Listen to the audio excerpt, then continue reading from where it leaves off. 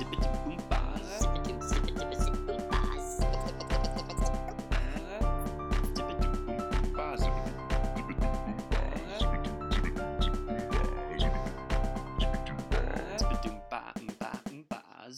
everyone, my name is Reese Lindmark and you are listening to The Reese Show.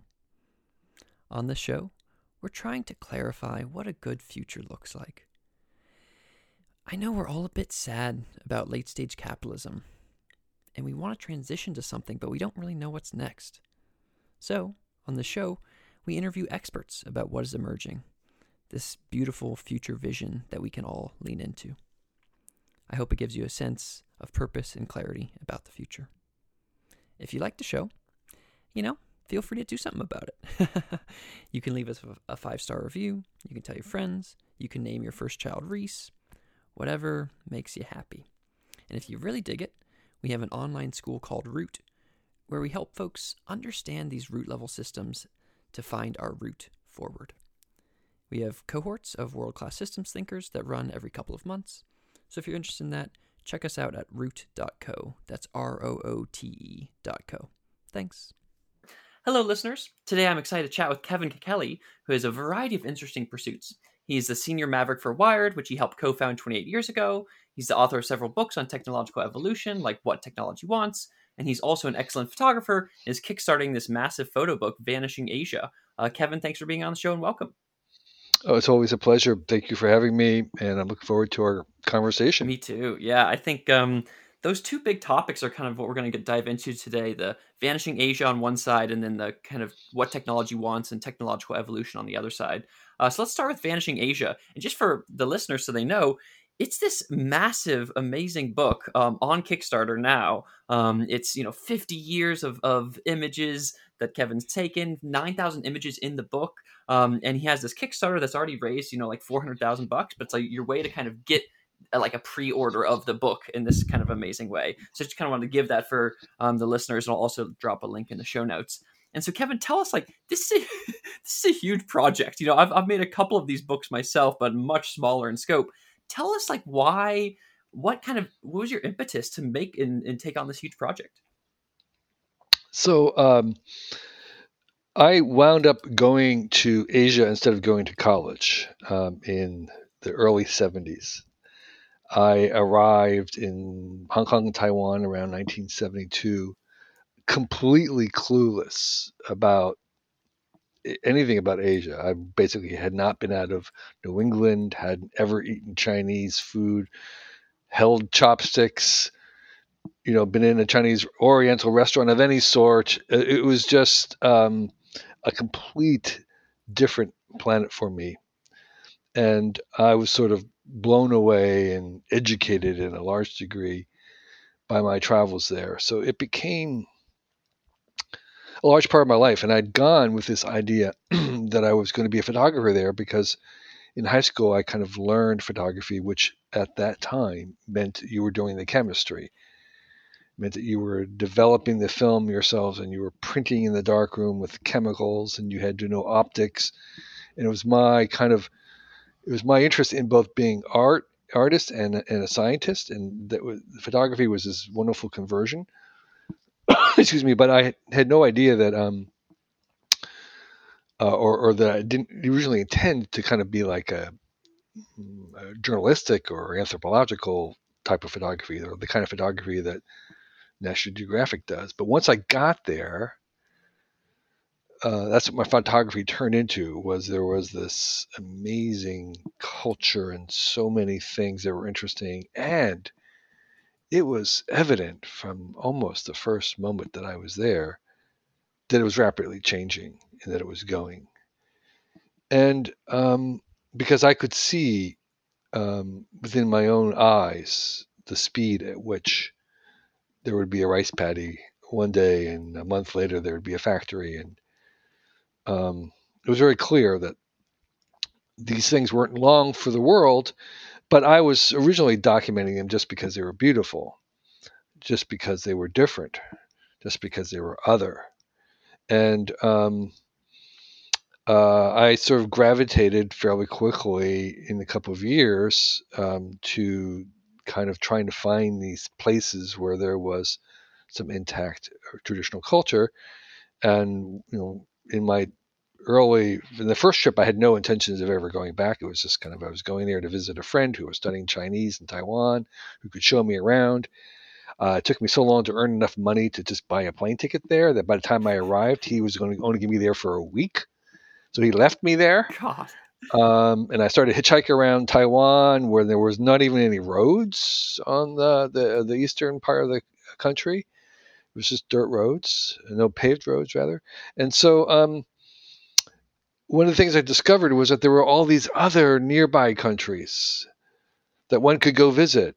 And then it became kind of an addiction where you're in one place and there's always something on the other side of the mountain or down the road um, that nobody has seen. And again, when I was traveling in the early 70s, the lack of information is sort of would be unbelievable, and nobody would believe how ignorant we were. When I went to the Philippines originally, I had no map, there was no guidebook, there was no information. I literally had nothing. There was nothing for a tourist to go, and no names, no map. And other places of the world I was in, like northern Afghanistan. Later on, a few years later, I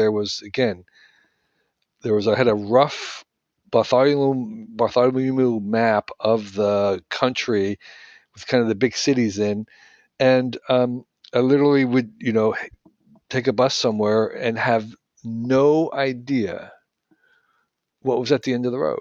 It could have been another city, it could have been a town, could have been desert. It could have been completely interesting or completely boring. It was You just never knew. Yeah. So anyway, the answer is that I set off without really much expectation, and I did not set out to make a book.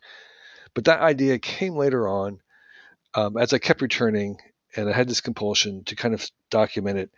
And there were so many things again that I would hear about from people, and they were writing in notebooks. If you're staying in a hotel, you would scribble in, "Oh, I just came from northern Thailand, and I really enjoyed this town." And that was sort of the little kind of subterranean information network, and that was sort of propelling. And then uh, later on, I had a family, didn't travel as much, but later on, I came back for business travel.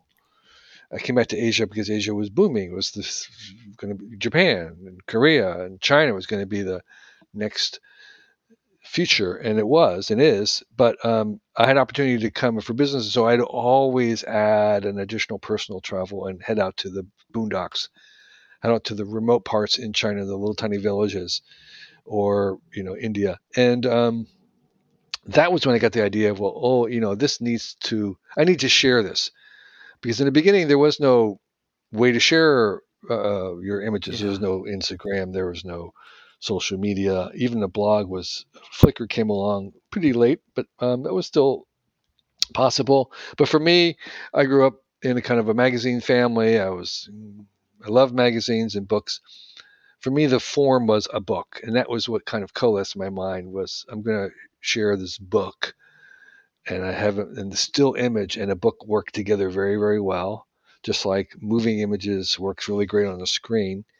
And I began to imagine this book that would have this other world, this trip, this time machine to a place far, far away long ago. And that's what I started to work towards, was making a book to share this amazing stuff that I've seen. Yeah.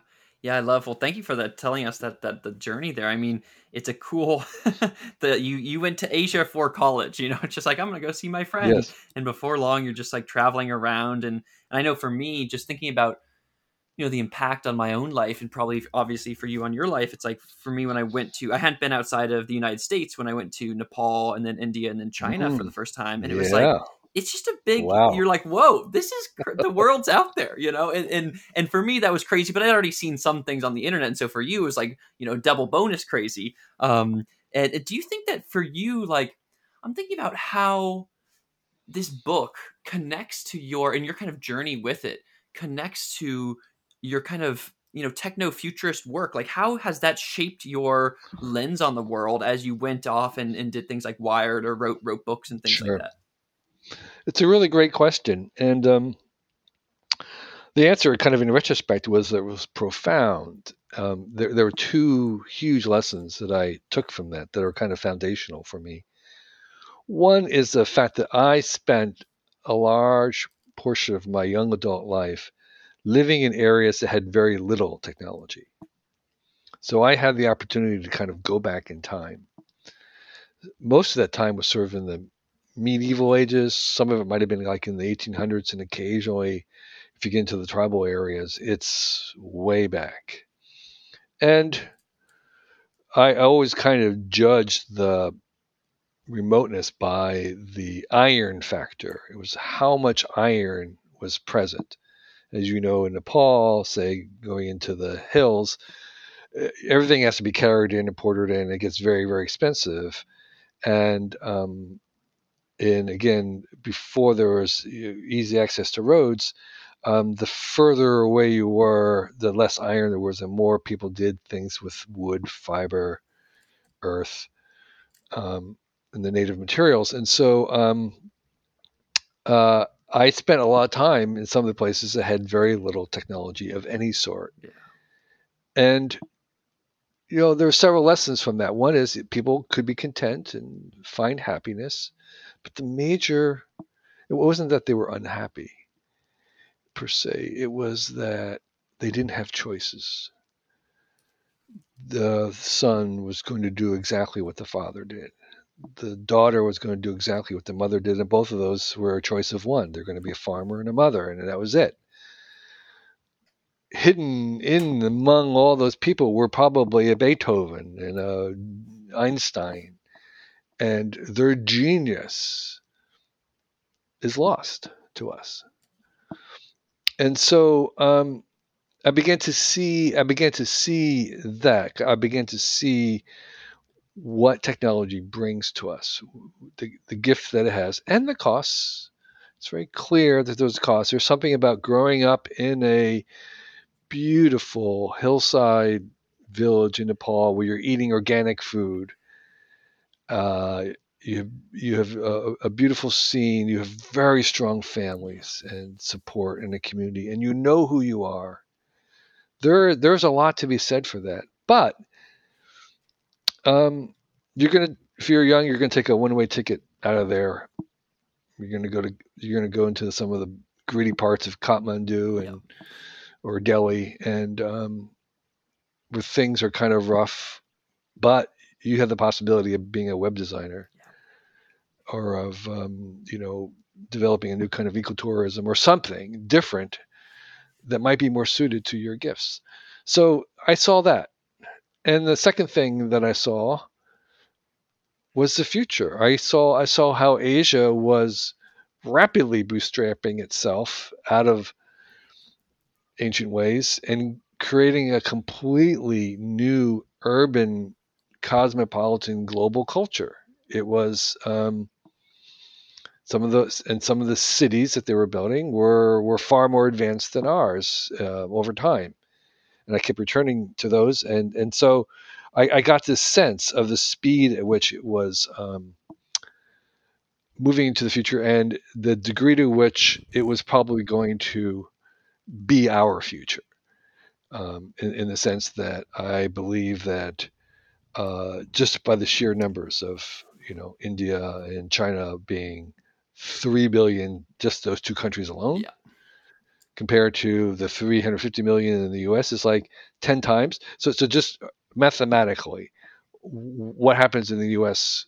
is increasingly not going to be the most important thing happening. So I saw and felt that, and that were the two big lessons I got from Yeah. Asia. I love that. I think that the first one, iron factor, is a good way to think about it. It's like, and you can just go to different places. And while, you kind of have a more nuanced view on that than maybe other travelers, where you other folks just see, this is rural, and they see it all as rural. But you can see, this is kind of like 1800s rural. This is like medieval Yeah, rural. right, This is tribal right, rural. right. And so you can kind of go further back in time. Yeah, yeah, yeah. And I think that the what you're talking about with the choices reminds me a lot of in what technology wants. How you talk about, yeah, just how technology and the technium kind of sucks us towards it, and it kind of forces us to have no more choices. It's like you must use technology. We're on a phone call right now or whatever, and it provides you so many choices. And so there's like weird kind of paradox there. Um, Yeah, you can have this can be paralyzed by so many choices. They call it the tyranny or the paradox of choice, where they have shown actually in studies where if you go to a supermarket and there's 120 different varieties of mustard, you'll buy less mustard than if there are only 10 varieties for sale.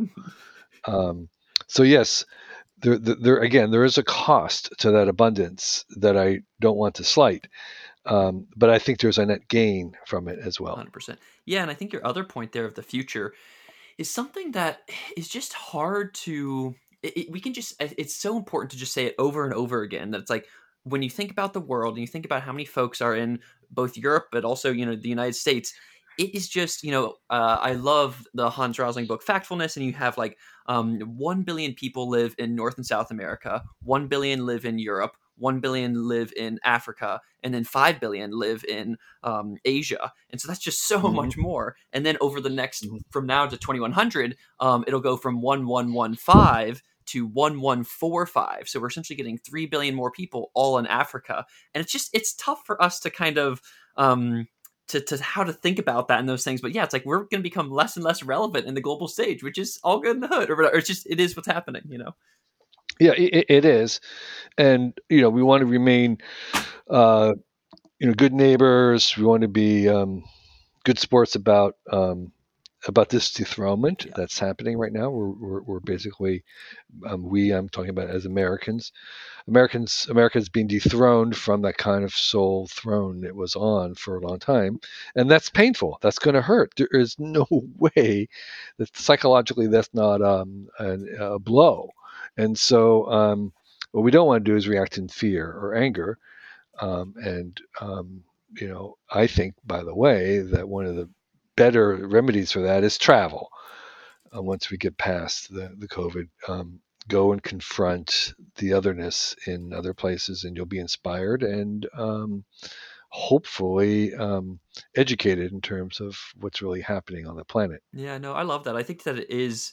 I think travel can be such an important, and even something. There's the more expensive, quote unquote, plane based travel or other based travel. But there's even I really like what you said, and from the images that I've seen of your book, the idea of your book being kind of a time machine and also a geospatial machine where Yeah, you can just kind of transport yourself, get into one of these books with these thousands of images, and just spend an afternoon or whatever just kind of going there, and feeling that and yeah, really yeah, yeah. being there for a bit. I think that, yeah, that holds true for me. You know, this is a little bit kind of fast forwarding into some of the other stuff that I've written about, including virtual reality, augmented reality. But one of the things that happens with that is that I think that the next big thing after smartphones is smart glasses, where you put a pair of glasses on and you can normally see through them. They're clear, but you can detect or see a layer of a digital world, of the same world, a digital version. And and VR is just where you just black out. You just black out the outside world with the same glasses, and you have VR. And what's interesting about those is that when you are experiencing the inside of these worlds, that's what it is. It's an experience. It's no longer when you take the glasses off. You don't talk about what you saw. You talk about what you experienced. Because there's something about the volumetric three-dimensional immersion that's very different from seeing a flat screen where you actually it plays a trick on your brain in the same kind of trick that moving a series of moving images convinces us there's or no a series of still images on a screen convinces us that there's movement. Well, and you're completely persuaded that the rocket moved across the screen when there was no movement. um, in the same way, in this new technology, the 3D volumetric convinces us that we had an experience, that we were immersed. And the point of this is that we're moving to an internet of experiences. We're moving to a place where experiences become the currency. And when VR and AR gets even better, um, we'll be able to have some of the experiences of otherness that travel often brought. Um, right now, even on YouTube, there are people who do walking tours where they just will put on like a GoPro and they'll walk through the back alleyways of New Delhi, just recording exactly what they see. No narration, nothing. They're just walking through the back alleys at the pace of their walking, and that's it. And it's unbelievably how powerful that is. And now imagine if you do it in 3D volume in real time. It can be extremely moving. And so you're right. The stuff that we're talking about is not necessary that you get in a plane and move your flesh 5,000 miles to a different place. You will be able to do and confront this in other ways. Yeah, increasingly more so. Yeah, I think, and let's kind of keep pulling that thread on these kind of futurist things. I think that there's a, for me, and this kind of transitioning to the second part of our conversation, I'm currently writing a book right now called What Information Wants. And as I've been doing the research around it for, technological and biological evolution, a couple of friends have pointed to me and been like, hey, man, you got to read more Kevin Kelly. And so I read What Technology Wants, even though I had only read Out of Control back in the day. And it's been good. I think you really have this very kind of macro meta perspective on biological and technological evolution. And so I want to kind of pull a couple of threads there. The first one is, I don't know, thinking about like the inevitability of technology and, the inevitability of evolution more generally, both in biological evolution and technological evolution. And on kind of the biological side, you have stuff like eyes or wings or whatever being inevitable. It's like we got animals, they need to. Eyes seem like a smart thing to have, and so we've developed eyes independently across many different species. How do you think about technological evolution and the inevitabilities there, and like, what are the kind of inevitable things that will happen within the next century or so? Yeah. So I just want to kind of paint a few very broad strokes for the benefit of listeners. Great. First of all, the argument that I'm making, what technology wants, and talking about directions in technological evolution, I say basically I conclude that the directions of technological progress are an extension of the same forces and directions in biological evolution. But I have to say the fact that the claim that evolution has any directions at all is controversial. Yeah. Okay, so some very diehard Darwinians would say that there ain't any directions in evolution at all, and that they're all things that we project. So it's a minority view, although there are some very good, reputable evolutionary biologists who recognize that there are some directions in evolution. But I have to say that it's still a controversial stance. Let me pause And for a second on that. I think that that's crazy. I mean, I think that, sure. And I'm coming from an outsider view, and you obviously, I think you agree with me on this, but like I'm not a biologist, but it just seems like if we have an repeatable information substrate that is trying out things, like a DNA perspective, it's gonna find something like photosynthesis or mitochondria, or eyes or whatever. So I think that's kind of I think it's kind of a crazy claim. Yeah. Right. Well, there's several things about that. One is, even though we all intuit it, you still want to be able to prove it. Yeah. Secondly, the other question is, well, where's the mechanism? What layer? Where is that direction being conveyed or controlled? And that's a very hard thing to ask, or an answer, I should rather say. And so, from my viewpoint, is that the constraints are buried in the very nature of the physical world and chemistry and biology. And the other thing that I would add, just as clarification, is that the claim that I would make about these directions, which are inevitable, meaning that they're baked in, is that they're only baked in at a high level, meaning that it's the equivalent image I would use is if you have imagine raindrops falling down into a valley, uh, um, the direction of any raindrop is pretty clear. It's like downward into the river. But the actual path of a specific raindrop is completely stochastic. You can't predict where the individual path is going to be. And in fact, it's very, very unpredictable. But we do know the direction, which is down. And so, in the same way, we can say, well, if you have another planet with the same kind of gravity and maybe atmosphere that the Earth has, you're going to have quadrupeds. You're going to have vehicles or organisms that have four legs because that is inherently a very physically stable, doable pattern. So a giraffe may be completely unpredictable and never to be seen again, but quadrupeds are almost a certainty. Yeah.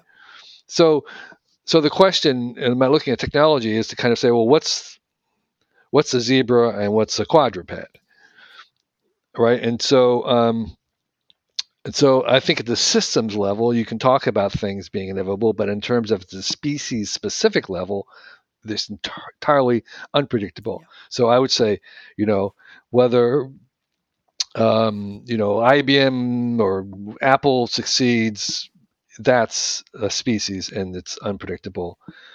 But whether AI is going to succeed, that's inevitable because we know from biology that making minds is something that has happened over and over and over again. And it's a kind of a learning, et cetera. There's a whole bunch of reasons to see that as a systems inevitability. Yeah, that's interesting. I think, and thank you for that context for listeners where it's like, it is and this is the question of like teleology or whatever within, Right. like, oh, do the genes actually want something? Well, they kind of like have this emergent desire where the ones who don't want to replicate get killed or whatever. So then long term, the ones that want to replicate just kind of exist. Right. And then kind of do, and I do think just another meta note for our listeners is like, and I think Kevin and I are trying to be, I don't know, careful with, biological versus technological metaphors and whether there's like direct mappings or whether there's, the mappings are not as exact. I think that, and I like your version of, the raindrops falling down. Like we know they're going to go down. And my version of that might be like, we know that both biological and technological evolution is going to want to kind of capture energy. And so something like the agricultural or like farming, convergently evolved or independently evolved many different times within human species, or something like brains, as you say. It's like, okay, we will want something like brains. Are there other things in your mind that come to your mind for like what kinds of inevitabilities might exist? Well,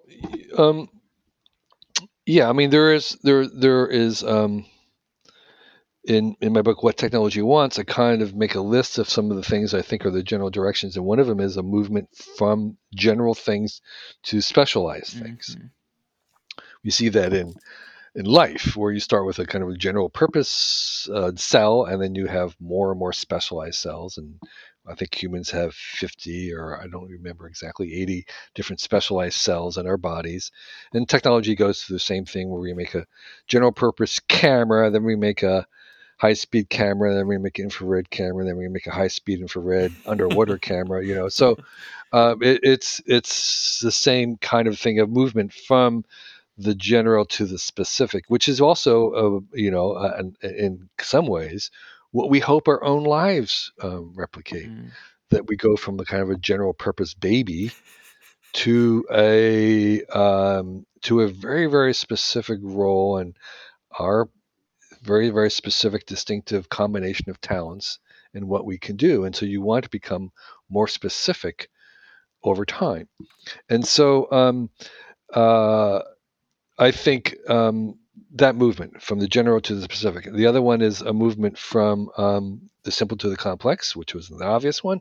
And then there's a movement from dependency just on yourself to increasing mutualism, where Yeah. we're kind of codependent, where we form a system where more and more of life is supported by other life and not just the inert world, where you have coevolution of multiple species and where we become more social. And I would say that in the future, our technology would become ever more social. Now, and you mentioned energy. There's also a movement to energy density. Um, and people who physicists, if they were to look at the technology in the abstract, would say, there's a certain amount of ergs, calories, so to speak, that flow through a certain amount of mass Yeah. in a certain amount of time, and that over in evolution, galactic evolution, that has been increasing, and in life, even though we operate at a kind of a lower temperature, the amount of energy that goes through a particular um, mass in a particular time is actually greater than the sun. Yeah. Okay, and the reason why the sun is just that it's so So yeah, heavy exactly. that it can take a big amount of energy, but actually there is more in the density going through the life. And here's what the big surprise is, that your laptop has even a higher density than life.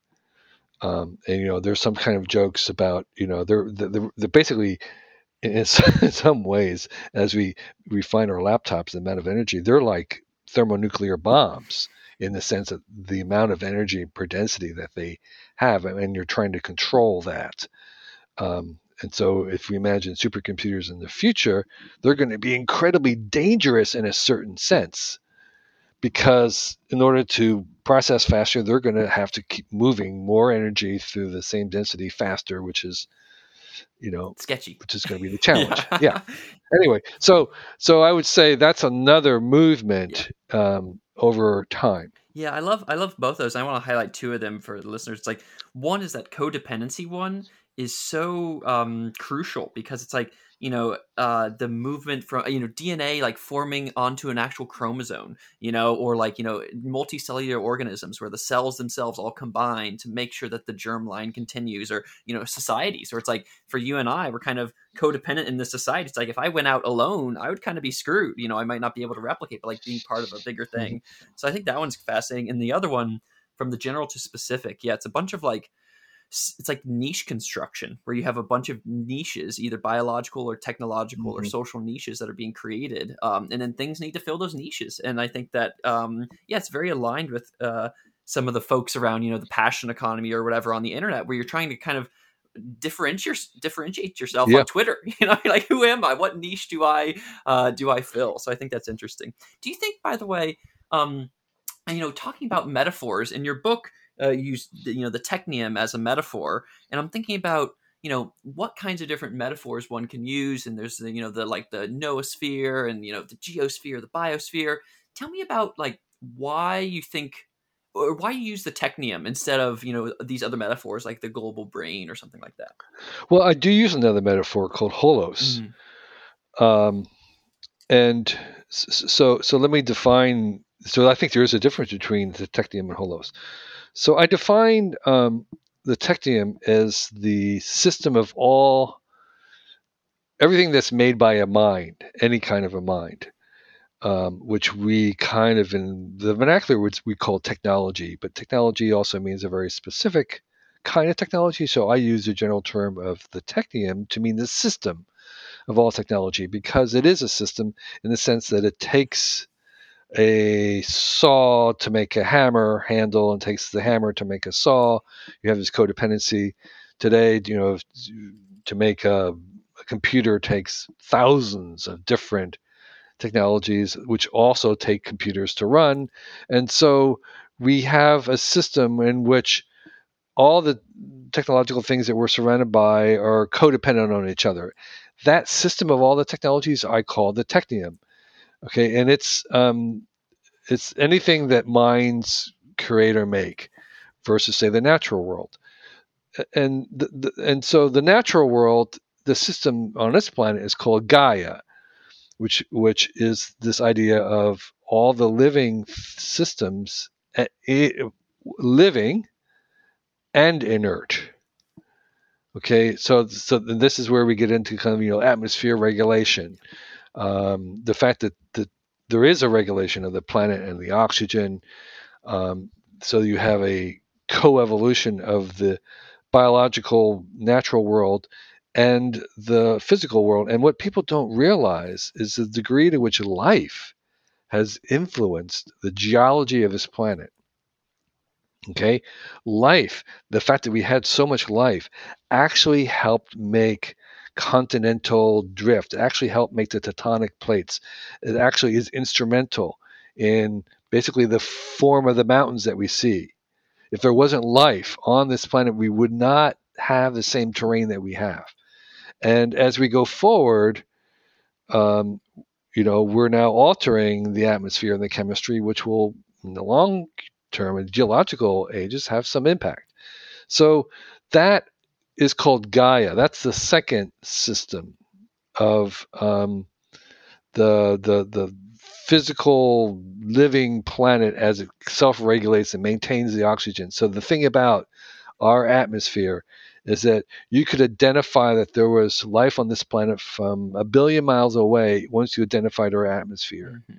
because it has elevated levels of oxygen, which are not natural. They normally would just burn up whatever iron was on the planet and rust it. Mm-hmm. But the fact that we maintain levels of it is out of disequilibrium, which means that there's a life, there's an energy source, a kind of what I call exotropic entity Yeah. that goes against the general entropy, which would happen with oxygen and iron, it would turn into rust. That's entropy. But we don't have that. And so you could say, well, there's life on that planet. Anyway, that's Gaia. Now, I think as we take the Technium and Gaia and all the humans have, we are making a new whole, and I call that holos. Holos is the union of, or this new system of all the machines on this planet, all the minds on this planet, and all the natural life on this planet forms a new entity that is a whole system, and that's the holos. Okay, and so we are just kind of getting our minds wrapped around where that goes and how that works. And again, some of the things I was just talking about, well, the technium is interfacing or influencing the Gaia is evidence of the holos. Yeah. Yeah, I love and I like your definition of technium. You just kind of going back off the stack there. First on the Yeah. technium side, it's like yeah, the made by a mind thing I think is a pretty relatively correct definition for that, which is like yeah, there are things that are made by the information in DNA and in genes, and that's like the biosphere or whatever, and then there are things that are made by minds, aka a meme interactions, and that those are something like the technium, and then Right. hmm? So I would include anything that AIs would make, and I would also include beaver dams Mm, and bird nests. yeah, interesting, all the kind of extended phenotype kind of things.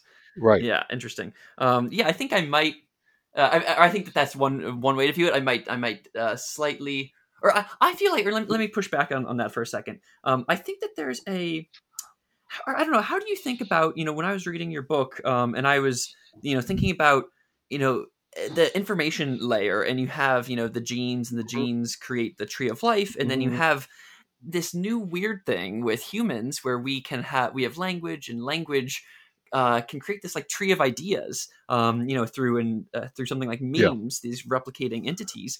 How do you think about I don't know. I was kind of surprised that what technology once didn't have that much on memes, or at least not that I remember. Mhm. How do you think about how memes play a role here? Yeah, with something like the Technium, or kind of this tree of ideas, and the like humans. Yeah, Susan Blackmore has really kind of explored memes. I think they're present. I didn't spend much time about the selfish gene either. I think it's true. Maybe it's useful, but um, I don't know what is uh, predicting, or how useful in terms of its Yeah. predictions are. So I would say I honor and acknowledge it. I think they're actually real in a sense, and maybe they're useful to someone thinking about it. But I didn't really go very much with them because they didn't weren't that useful to me. Yeah.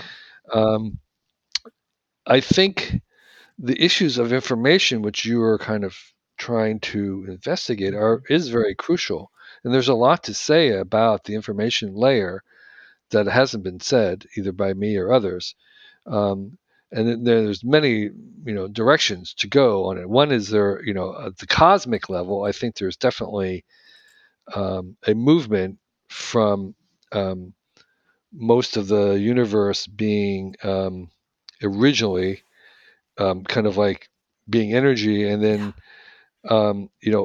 well, we know that there's an equivalency between matter, energy, and information. They're actually three facets of the same thing. Okay, and that doesn't seem to make sense to us. That information part of it is the most unknown. Where even though we have dark matter and dark energy, meaning that 95% of the universe we have no idea what it is, it's possible that it may be connected to information.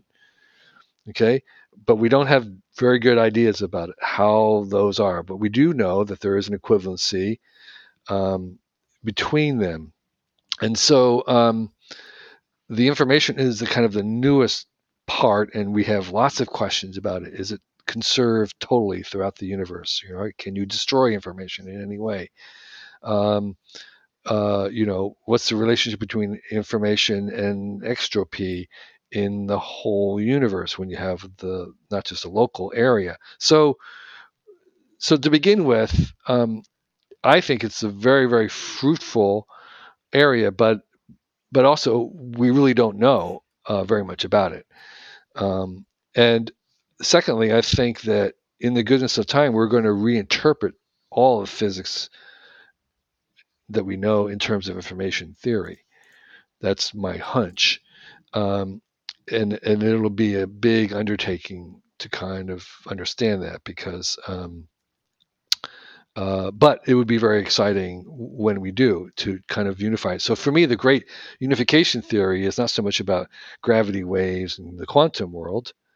It's actually, where does information fit into that? Totally. Because if we can unify that, then we have I think, a much more powerful theory. And I just want to emphasize how far we are from having any notion about how that's done. Yeah, I mean, it's crazy to think that just information as an idea only really came about in the 40s, 50s. As Shannon and Right, folks were looking at genes and looking at computers and trying to do error correction, and being like, "Hey, there's like a right, right, similar thing here." And now we kind right, of take right, it for granted, or you and I and other folks, I guess, take it for granted these days. It's like, oh man, like you can think in terms of bits. Like all of much of society can think in terms of bits now. right, That's crazy, which is right. very There exciting. was a very famous physicist, Wheeler, who made the statement that its are bits. It's anything that's an it is actually a bit, Yes. and that's my basic premise. It's are bits. Um, how how they're reconciled and what's the relationship, we don't know. But I know, like, some of the current quantum theories, they kind of take a relational idea, and I suspect that's something inherent in information, is that it's a relational thing. Hmm. And so for me, when I kind of look forward into the future of physics, that's what I would see. That's what I expect to see, I should say, is that it being kind of recast in especially the quantum weirdness stuff in terms of information. Yeah. But again, I have to emphasize, like, if you ask someone, physicists or others, to make a definition of information, So many different there's ones. yeah, it doesn't work. Yeah, yeah. You know, It's a funny, and I just want to highlight one other thing before we start to get into rap mode here, which is the I love what you said. I mean, I agree with your formation of the holos in terms of like the and I sometimes I call it like nature 1.0, 2.0, and 3.0. We have biological world, nature and earth, and then there's the humans and the minds, and then there's nature 3.0, this new AI thing with machines or whatever. And so it's like we have these three sets of things that are going to be co-evolving with each other going forward, and how can we make sure that they co-evolve in kind of a delightful, beautiful way? I think that's interesting. Right. Yeah. So we're trying to manage the evolution of the holos, is the way I would put it. And I would say again that if we visited other planets, particularly any advanced civilization on their planet, they would have their own holos. Yep. If they're doing it well, and where they are integrated, it's the integration of all the minds on the planet, all the things made from minds, and all the natural original material. And they're going to interact somehow or other, but the degree to which you can manage it and even direct it, that's what the holos is about. 100%. Yeah, and that gets into the complexities of emergent systems and making sure that you have nice, Sure. small rules that kind of result in positive emergent behavior. Sure. I have one final question here, which is too quick, overrated and underrated, where I'm just going to ask you an overrated and an underrated thing. Do you think that DSLRs are overrated or underrated?